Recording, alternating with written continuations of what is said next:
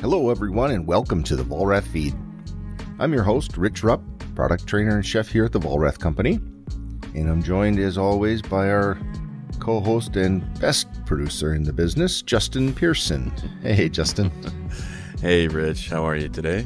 Doing well.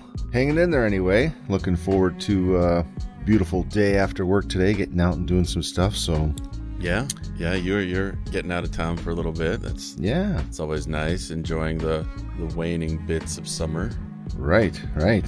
You know, and for everyone, as much as Justin and I enjoy doing this, we really enjoy hearing from all of you, and it's always fun to get those emails. So please, if you have any thoughts or suggestions or anything at all about the show, please let us know. You can find us at vollrathfoodservice.com/thefeed. Just let us know what you think or what you want to hear about or any thoughts at all about the feed or any thoughts, I guess, on anything. Yeah, we'll talk. Doesn't have to be food service related. We'll talk about anything with you. There we go. Well, today on the show, we have a good show coming up again, as always, I feel, on the feed here. Alex Adler, who is the co-founder of a Mexican kitchen in California called Puesto.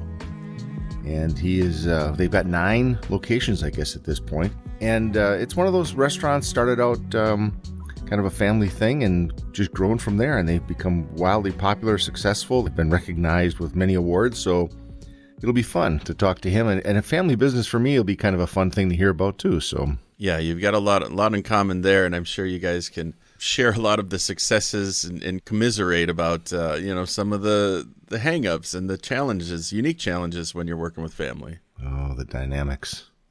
Family dynamics. And then you put it into a pressure cooker. Kind of fun there with a little bit of a... But really, it's a pressure environment. And, things sometimes... You have to have a short memory, I think, in the restaurant business. And especially working with family. Oh, yeah. And he certainly has made it work because expansion, he's been able to move out into various different applications. So I'm really looking forward to hearing how that dynamic has worked for them and how he's been able to leverage the positive sides of working with family. Right. What I was saying, like the short memory, what happens at work really, truly does have to stay at work. Because if you take your work and you bring it home, you just keep that thing going and it doesn't work. The little disagreements, the arguments, or the just differences of opinion, however you want to call it, at work, if you allow those to come into the personal side of life, then, you're just always stuck in that kind of stuff. And that's just, you can't let it happen. And people who are successful in the business, I think, do a good job of keeping those two things separate. Yeah. You just have to have a short memory, whether or not you're working with family, because... Oh, true. Yeah. But it's amplified that much more. You're right. Absolutely. Because it'll burn the best of us out. That's right. My parents, I think, always did a pretty good job. As a kid, I can remember a couple of times where I can remember in our home discussions or disagreements about the restaurant would come up. But then I think they realized pretty quickly it's got to stop. And my parents were 36 years old. They bought a restaurant. Neither one had really any experience in owning a restaurant. My dad had a lot of years running kitchens and being kind of the manager of the entire restaurant, but never really was the owner of the place. So it was a lot of those types of things that they learned along the way. And my mom, she had no thoughts of ever being in the restaurant industry. She was housewife and worked part-time at some other local businesses, but never in the restaurant industry. So my dad comes home and says he bought a restaurant. She was thrust into the industry. So there was a lot of learning going on and stress and starting a new business, 3 kids. Yeah, that's got to be crazy just to one day all of a sudden you have a new career without your prior knowledge. Oh, she would talk all the time about our dining room table became her office, and she'd have, the bills laid out kind of on the table, who needed to get paid when, and they were hand to mouth in the beginning. My mom will tell the story. They had 3 kids going to school, and when they opened the doors to the restaurant, get this, $100 to their name. They had a house payment. I don't know if they had a car payment, but they had a house payment. They had 3 kids. Now they opened a restaurant, and they're starting payrolls. They're starting to buy opening inventories.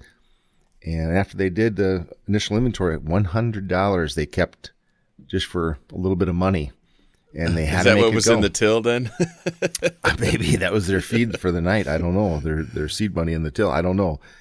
But that's what she said, $100. Wow. Well, and still going strong. I mean, you're... Yeah. 2 years later now? Yeah.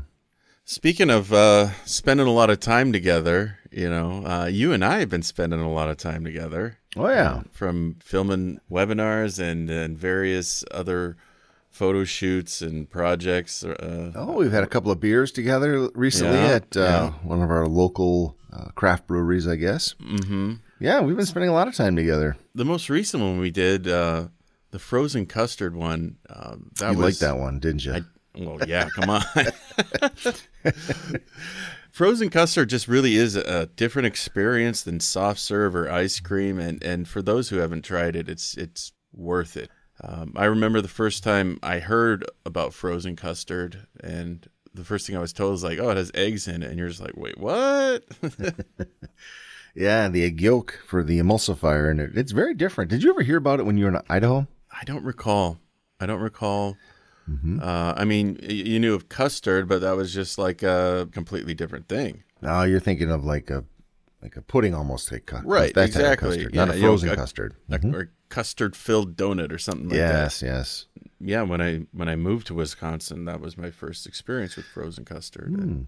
Recently now with some successful chains that have taken it beyond the Midwest, it's becoming more popular in other areas of the country, and with good reason.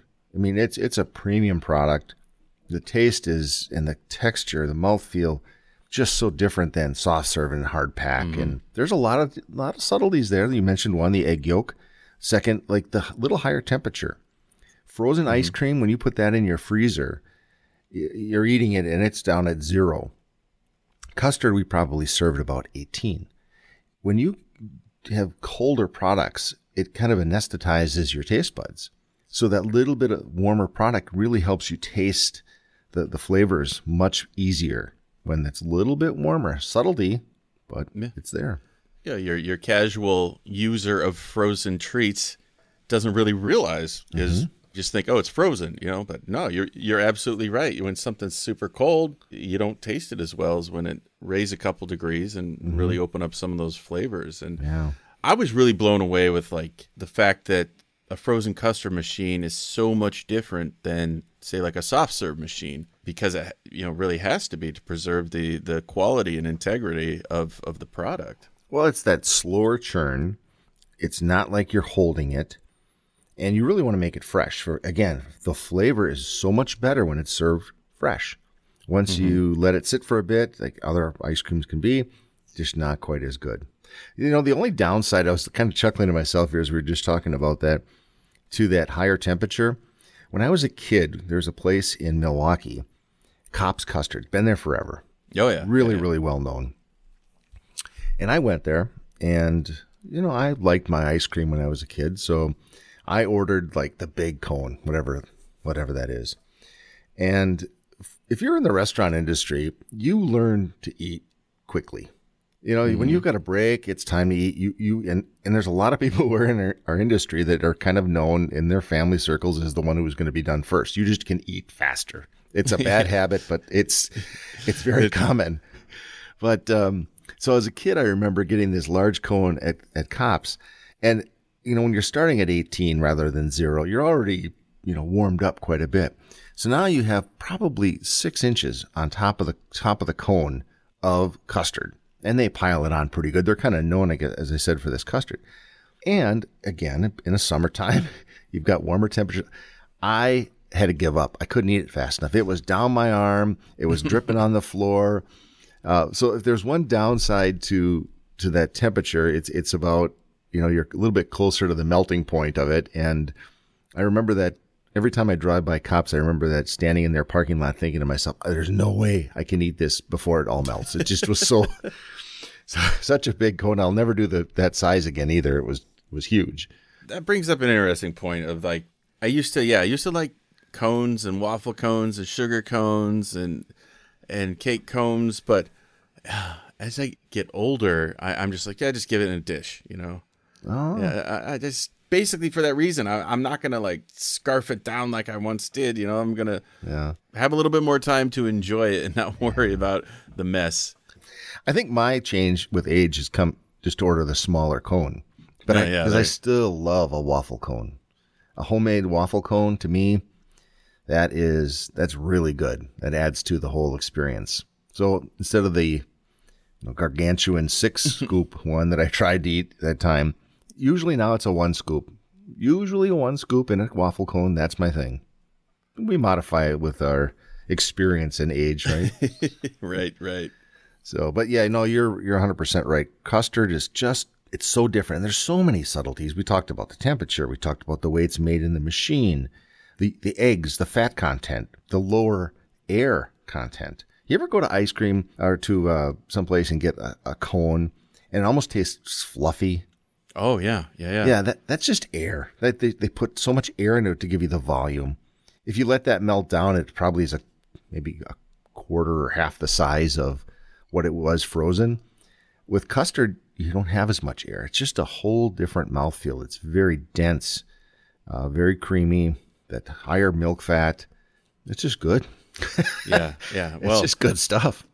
I don't know if you've seen in the news recently, but apparently one of the larger QSRs is being investigated by the FTC for soft serve machines that aren't necessarily working the way they should.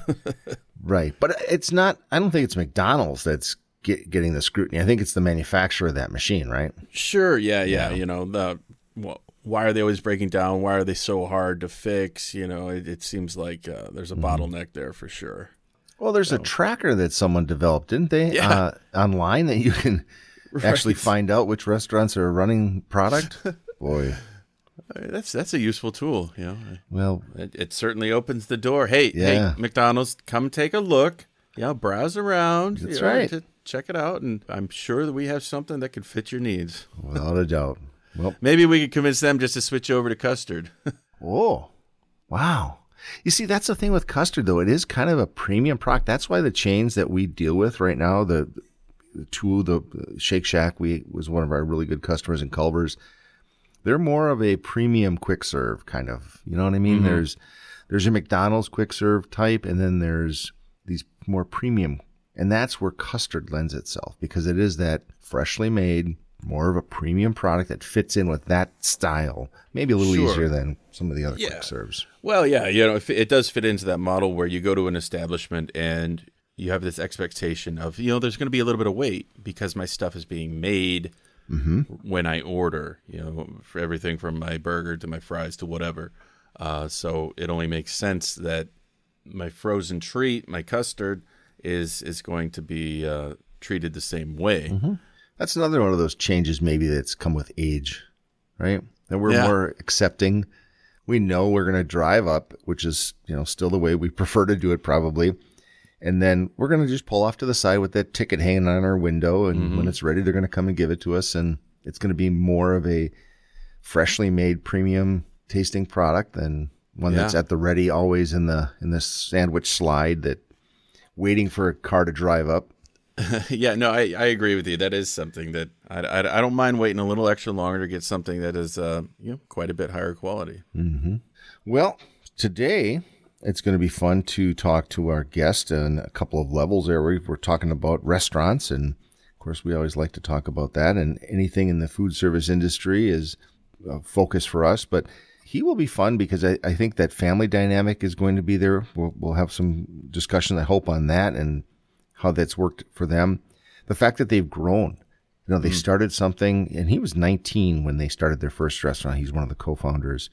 And, you know, maybe hear some of those discussions that they had about that initial restaurant. Right. Well, I'm also really excited to hear about the different applications that they've been able to tweak their model so they can fit, you know, having that flexibility to, say, work your menu and downsize it to fit like in a stadium or something like that. You know, the decision from being in the restaurant industry, I know my dad talked a lot about when he had his first his restaurant that they bought when they were 36. Then, what is it, about 1988. They purchased his place in 1979. The decision to go to another location, they made that decision and they expanded. And I think with that decision, you learned a lot. You learned a lot about dividing your time and how that has to go, dividing staff. There's a lot of benefits that came from it, but yet there were some challenges as well. And I'll be interested to hear from Alex how they looked at some of those challenges and what they were able to, how they put it together or how they discussed who would do what. There's always that divide as well now with another business. So a lot of good stuff I think we have coming here with our guest today. So what do you think, Justin? It's time we bring on Alex and let's do it. I am ready at the drop of a hat to talk about tacos anytime. Oh, that's bring right. This is your one of your favorites. Oh, easily, hands down. Yeah. All right, Justin. Well, I think, we really should get to our guest. I think it's time. We've done a lot of our front end here, and let's just get to Alex. So once again, everyone, Alex Adler, who is the co-founder at Puesto. Alex, welcome to the Vollrath Feed. Yeah, thanks for having me. Great to be on the show. Great to meet you guys. I'm excited to chat.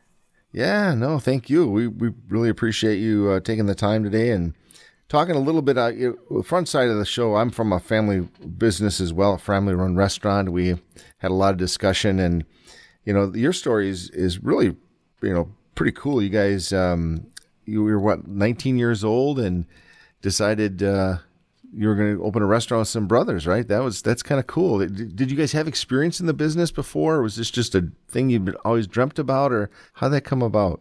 Yeah. So I was fortunate to be the youngest of three boys. They had finished college, both of them. One had finished a MBA, really searching for what the oldest one searching for what he wanted to do. And that's, Puesto was really born out of our take as a guest and a foodie and an avid diner, and how we wanted to experience a restaurant, and then how we wanted to experience Mexican cuisine, which we are Mexican American. Our parents are from Mexico.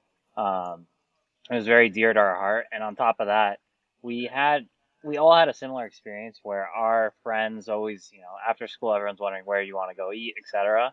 Everyone always wanted to come to our house. It was the best meals.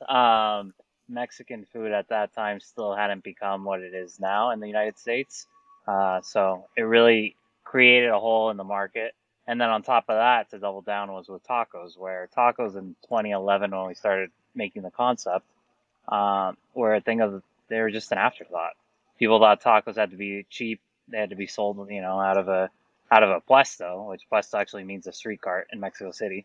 So out of a puesto on the corner, and literally, using the scraps of meat, using pre-bought tortillas, just poor ingredients. So that opened up tying together Mexican cuisine and tying together tacos, which we saw underserved, to creating the concept of Puesto, and working alongside my brothers my senior year of high school when we started. So are these family recipes then that you're serving in the restaurant? It's a mix. We obviously bring in some family ties and connections to the food that we serve and the vision, but we also have a chef partner who is from Mexico City and was actually doing the food that we envisioned in regards to tacos. He was doing these high-end catering events, parties, and it was the first time we had really seen a taco party or a taquiza done with white tablecloth, good ingredients, just everything you would see with, if it was Italian, if it was Japanese, whatever cuisine it was, you would already see that and you would expect it. So when you saw that and we, we put two and two together, and really his food resonated with the people, and you see people loving and enjoying it. So it just clicked. Put that food in a brick and mortar and get going. It's good to see that tacos, the humble taco is getting the elevated experience, the ambience, all the things that you expect in other fine dining establishments. And I've had blue corn tortillas before, and I love them. And I think that aesthetically really lends itself to what you guys are doing. Where did the decision come to use that as your primary vessel? I think it comes to, we want to be a higher end, done well great ingredients, and part of that's your tortilla. Your tortilla is literally, it's like the bread on a sandwich. If you have poor bread, the sandwich is done. Mm-hmm. Tortilla, I would argue, is even more complicated because the moment it leaves, the comal where they're making it, if it gets cold immediate. So you got to think through everything. The things that most people would never imagine when it comes to making tacos. The tortilla, if it's a cold plate, literally by the time they're done assembling the taco, it will be cold. And then blue corn on top of that's even more delicate to work with. But part of it is that part of the concept and where we source from, we wanted non-GMO. It all goes back to the flavor. I don't care if it's yellow, white, red corn, or blue. It's just what we think fits the recipes and the concept the best and what tastes the best, which for us was the blue corn and sourcing that and getting that all over California.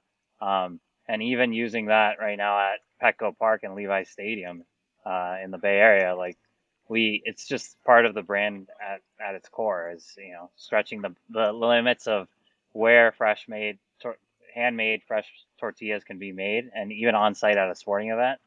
That's just that's literally us, like pushing things that even the stadiums would be like, oh, what? Like you want to make fresh made hand pressed tortillas at the moment in a game while everyone's going through the stretch, and then on top of that make a Cadillac margarita using a top El Tesoro or one of the top tequilas in the world, and using Grand Marnier that's on draft and has been made and designed at a sporting event. People are just blown away.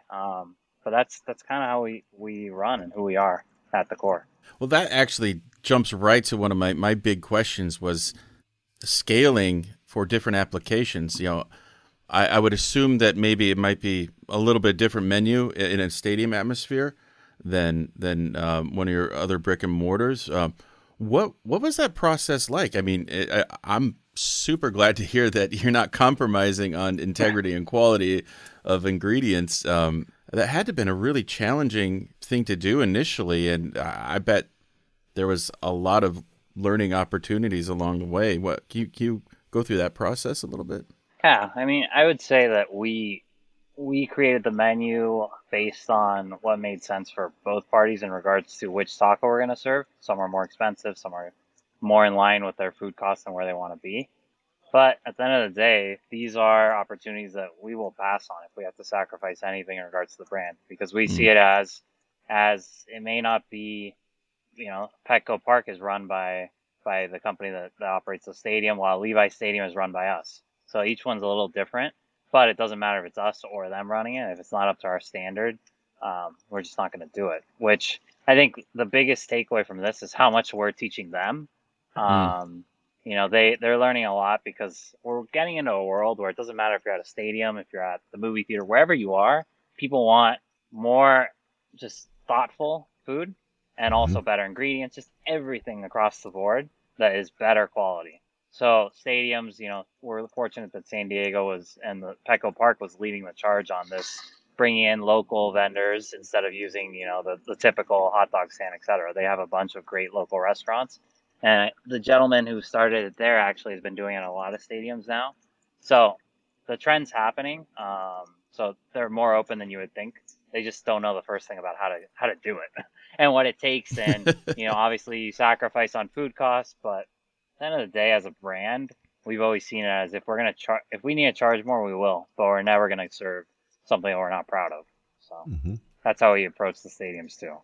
Very cool. You've mentioned brand a few times already in this conversation. Are you the marketing guy for the organization, or do you? And I'm curious as to kind of the roles that you and your brothers play in this. I'm fascinated, obviously, by the whole family dynamics of these things. So is that your role? Are you the marketing guy? Yeah, I think with anything, it's important to start splitting who's going to do what. You learn that fairly quickly. So, I mean, for me, I focus mostly on the brand and marketing and everything that's going on in that world. I also focus on food vendors, liquor vendors, pretty much anything that has to do with the guest experience, whether it's where we're sourcing from, what's touching the table, how is it touching the table, our service and hospitality, and then how are we positioning ourselves to our guests and our audience. That's my world. I overlap a bit with my oldest brother. He focuses on that. He also focuses more on the advertising side in regards to print. I would do more digital. And then my other brother is on all the nitty gritty of hiring, staffing, headcounts, budgets, bonus structures, etc. All the things that these past 2 years or almost 2 years of COVID have been the biggest pain. Yeah. But he's on it. I think the month of August we hired 17 managers. So Wow. I mean, yeah, it's been pretty Wow. impressive.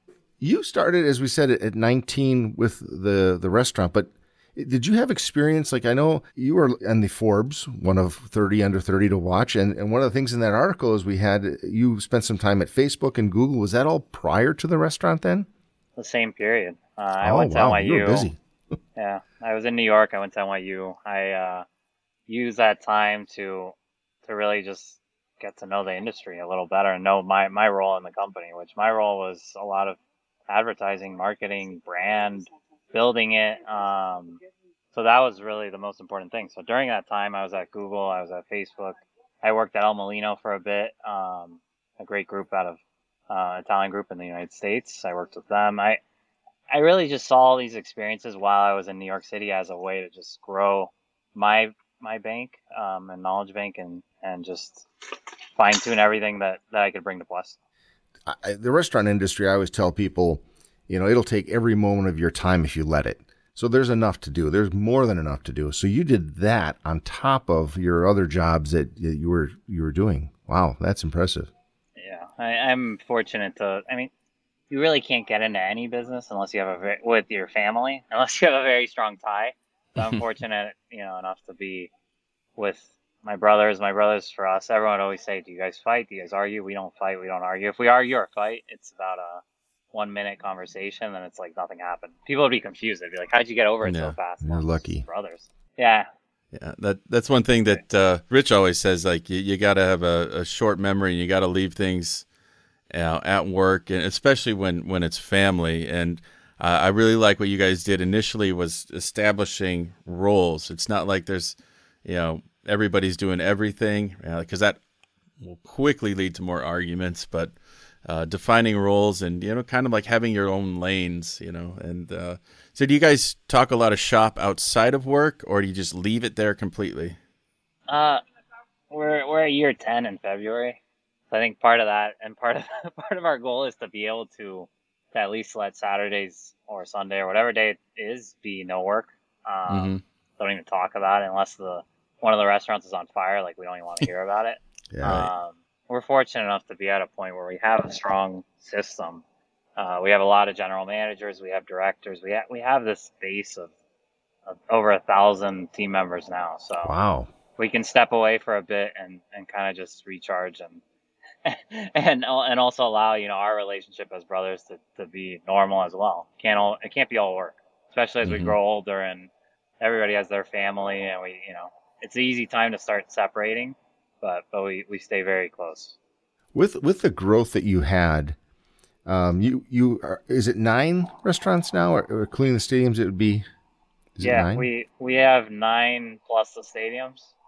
Plus, okay. We're doing an Italian concept that will be launching hopefully by end of the year. So, thinking back on your first opening, and then looking at the second opening, which one of those would you say was harder? Was it the first one when you were getting things up, or was that the decision to go and to open the next location, was that the hardest? I think for us it's a little unique because Puesto was actually born out of a fast casual concept. We saw this vision of the catering events that he was doing, our chef, and wanted to apply that into in 2012. Chipotle it's huge now. Back then it was a novelty and everyone was saying, wow, this is the next big thing. So we really played on the Chipotle, Cava, Piata, all these great concepts model and created the Mexican version of that, where we were making the tortillas fresh. Then you had your plancha. When you pretty much order, you had your plancha chef for yourself, and you would see that person making everything for you, and then it would go down the line and be garnished, et cetera, et cetera. You pay it then. So that is where Puesto began. Then restaurant number 2 came. It was bigger, great location, and we, again, inexperienced, takes you into the world of, I can operate it this way, I can do it that way. Yep. Maybe we try doing fast casual on one side and then doing full service on the other side. What were we thinking? I don't know. And then we started like that for a bit, but then it quickly transitioned to people like drinking with Mexican cuisine. It's just a fact. Our bar was very strong. And on top of that, the downtown San Diego demographic wasn't looking for a fast experience. They were looking to sit, drink, be taken care of. So the whole restaurant became full service. And then that's how it all started to unfold, where our first location that was 2,000 square feet suddenly took the next 2 spaces next door and just kept growing and becoming a full service as well. And Puesto, for 4 years in, became full service completely. Okay. Yeah, that's always I think, a fun question to ask people that have expanded, because there's that process you go through of learning some of that stuff, and you have to go through it to learn it. You have to figure it out. It's just a process. And then from there, it's almost, does it become a little bit more of a cookie cutter from that point, or is there always this kind of... I wish I could tell you in regards to the concept and build outs that we are as polished as a Shake Shack, where it's, the tables come from this bowling alley in New York that uses recycled wood. Like, I wish we were at that stage, but we see every space as unique, and every space has its own identity, its own audience, etc. So, for better or worse, we really do transform each space, embracing Mexico City, and the look and appeal, so that people are really teleported and have that feeling of escapism when they come to Puesto.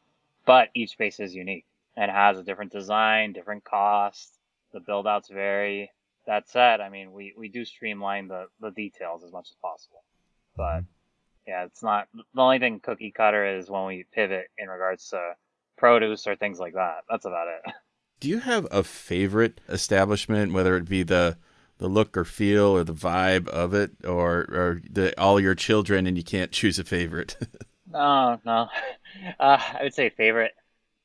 They're all great. They all have a unique identity, but our downtown San Diego location, number 2, it's just, there's things you can't make and make a feeling, even if you try. So it's based in a old police headquarters that was converted into a shopping center, and a local shopping center with great tenants. And that space, we really embraced the identity of the police station. Left a lot of the details. It's historic, so you couldn't do as much. And on top of that, it was number 2. It was really where Puesto, the identity of being full service, was born. It's also our sales-wise, it's our strongest store, not per seat, but still sales-wise, it does some amazing numbers, and it's probably the store that most people will recognize Puesto by. It's the store that's had former presidents. It's the store that gets all the athletes. It gets everybody. Wow, that's fun to have something like that where you have that kind of history you're building on every day, right? It's something that keeps going. So, Alex, you've had some really good growth, and you've talked about the different, each one being a little bit different. So where do you guys see yourselves going? Do you like the area that you're in, just kind of continuing to stay in that Southern California space, or are you looking at, moving out beyond that, or how do you guys approach growth right now, or what are you looking at? Yeah, as a company, being family owned, we've always taken everything very organic. Things come up, deals, locations, we look into them. If it makes sense, it makes sense, but we've never really been on a crunch. We're not the type of group who's get to 20 units and sell out. That's not us. So it makes it a lot easier in that sense that, we have a lot of locations. We have a lot to do. We're always saying that we need to polish what we have. So we're in no rush. So I do see potentially, if we do open anything, it'll be out of state. That'll be next. We have, we're in San Diego, we're in Orange County, we're in Huntington Beach, we are in Anaheim, we are in the Bay Area outside in San Francisco. We have a strong holding on California. Obviously, LA could be a place, but it's very difficult. California is a very difficult place to work in our industry. We feel it every day, and we've.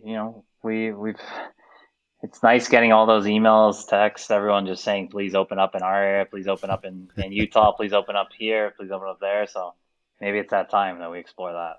Interesting. Well, it's good that you hear it, or hear from you, though, that you are not driven by like you said, getting to a certain amount and then trying to sell out. You guys have pride in it yet? Being family owned, you have a lot of pride in every aspect of the business. That was one thing I always felt too, like in a family business, everything that people see when they come through the door, somehow you feel responsible for, right? You want to make sure is right. Yeah, I think the family feeling is one of the big perks where people know they can call us anytime. We work directly with, we touch every store in regards to how, we work with them, all the decisions that are made, everyone here has a voice, and that I think that's what's important.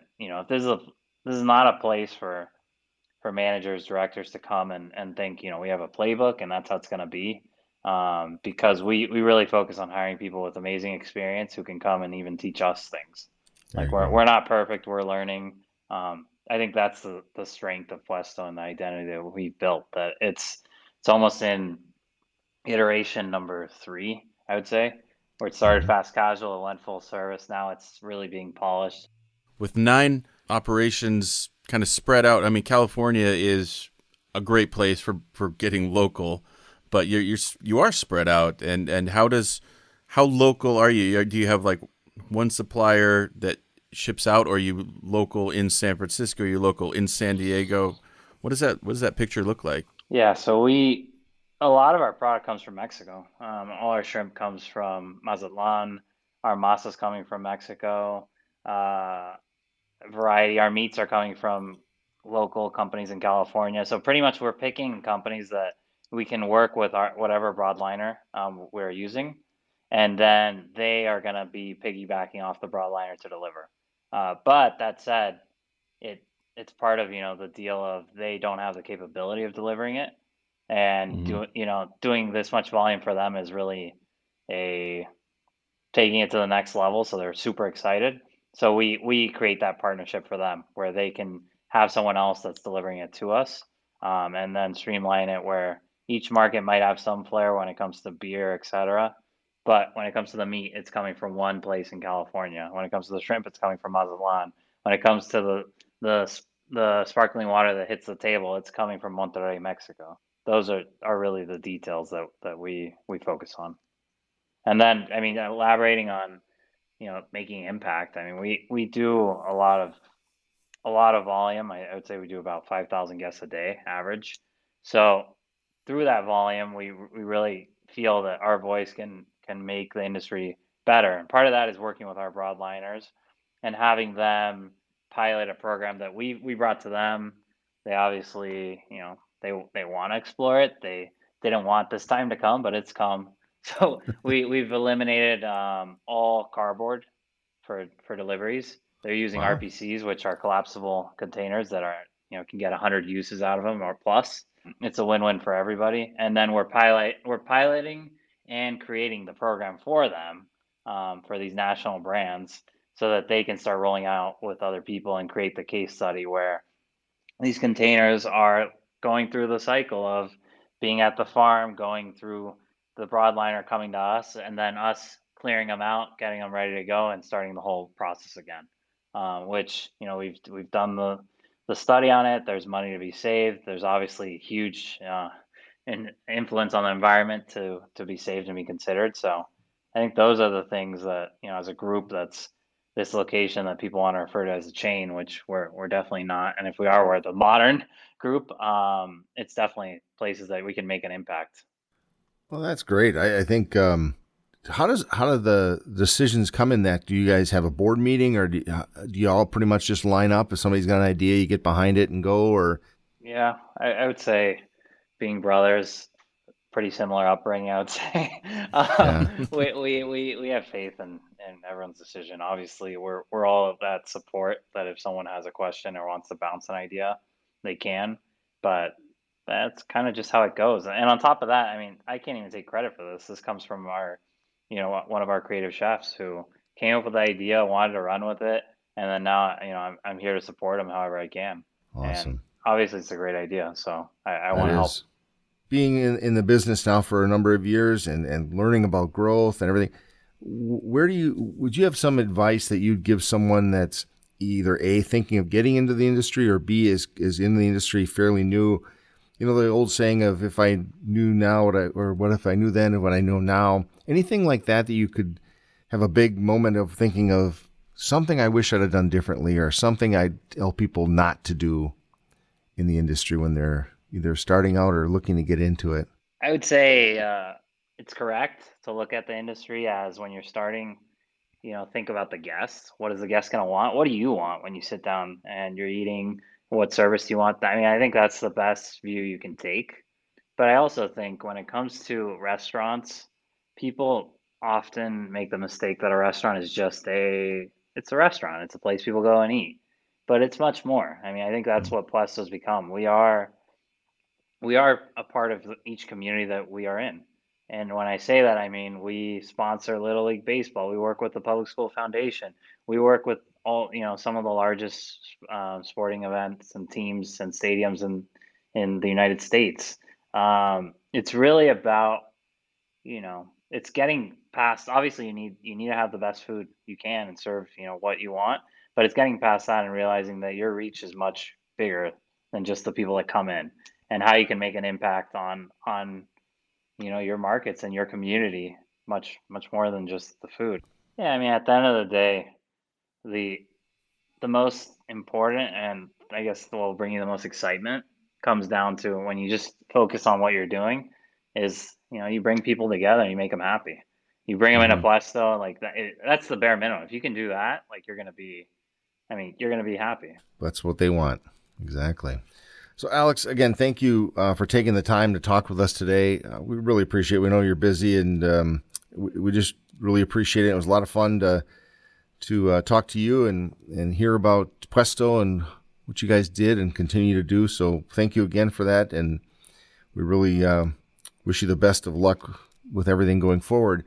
And before we let you go, though, we try to get our guests to think of something that either a quote or something someone has said to them or they've read somewhere that continues to inspire you or continues to drive you. I mean, I think it depends what day you get me on.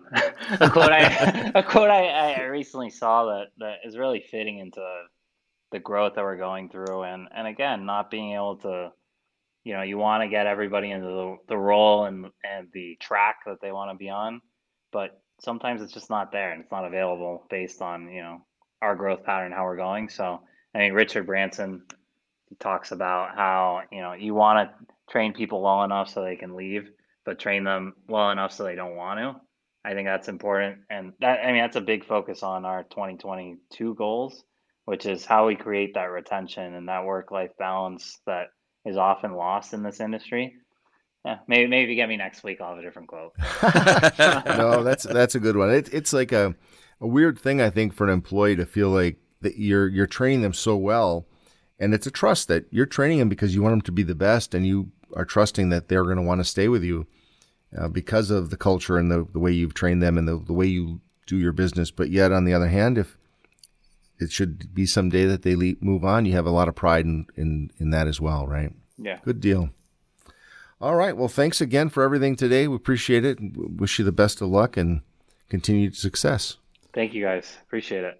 Well, there we have it. Another great episode. And I'm sure, Justin, I think we've come to anticipate the next segment of our show. So, Nate, give us our final thoughts on today's episode.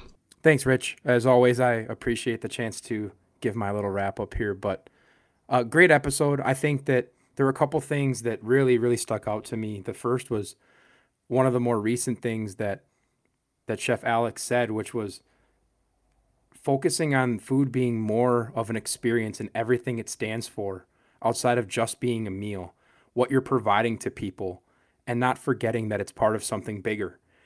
And taking a second to step back as a chef, as an owner, as an operator, and thinking about what people are expecting from your establishment and how you provide that to them. And if you're stumped, thinking about what you would want if you were in their shoes. I think that's a huge thing to keep in mind, because it's really easy when you get sucked up in the day-to-day to all of a sudden have to worry about 1,000 other things, about when the delivery's coming, keeping equipment up to shape, keeping everything clean, getting people on the schedule, keeping people happy at work. So many things to think about when you're running the place. It's important to never forget the importance of providing a good experience and giving people what they want. So I thought that was an excellent point. And also the focus on quality. A lot of our guests come in, especially the operators, with that theme.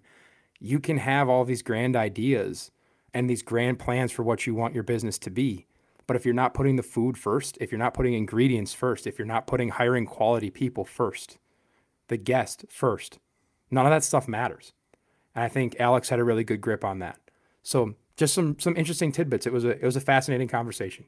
To be able to do that with your family too, your brothers, that's just outstanding. And the fact that they're able to, it's one thing to open a place, but then to be able to expand with your family, there's some really fantastic relationships that they have there.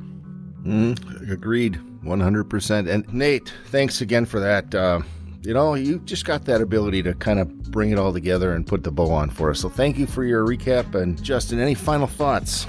Yeah, I would like to remind everyone to please hit that subscribe button so you never miss another moment with a chef or food service industry professional again. Right. And as always, as I say in the beginning of the show, let us know what you think. Reach out to us at volrathfoodservice.com/thefeed. And in my close, I'd like to just once again say, if you do everything as if a customer was watching you, you'd know you'd be doing it right. Thanks for listening, everyone. Have a great week ahead. Until next time, take care.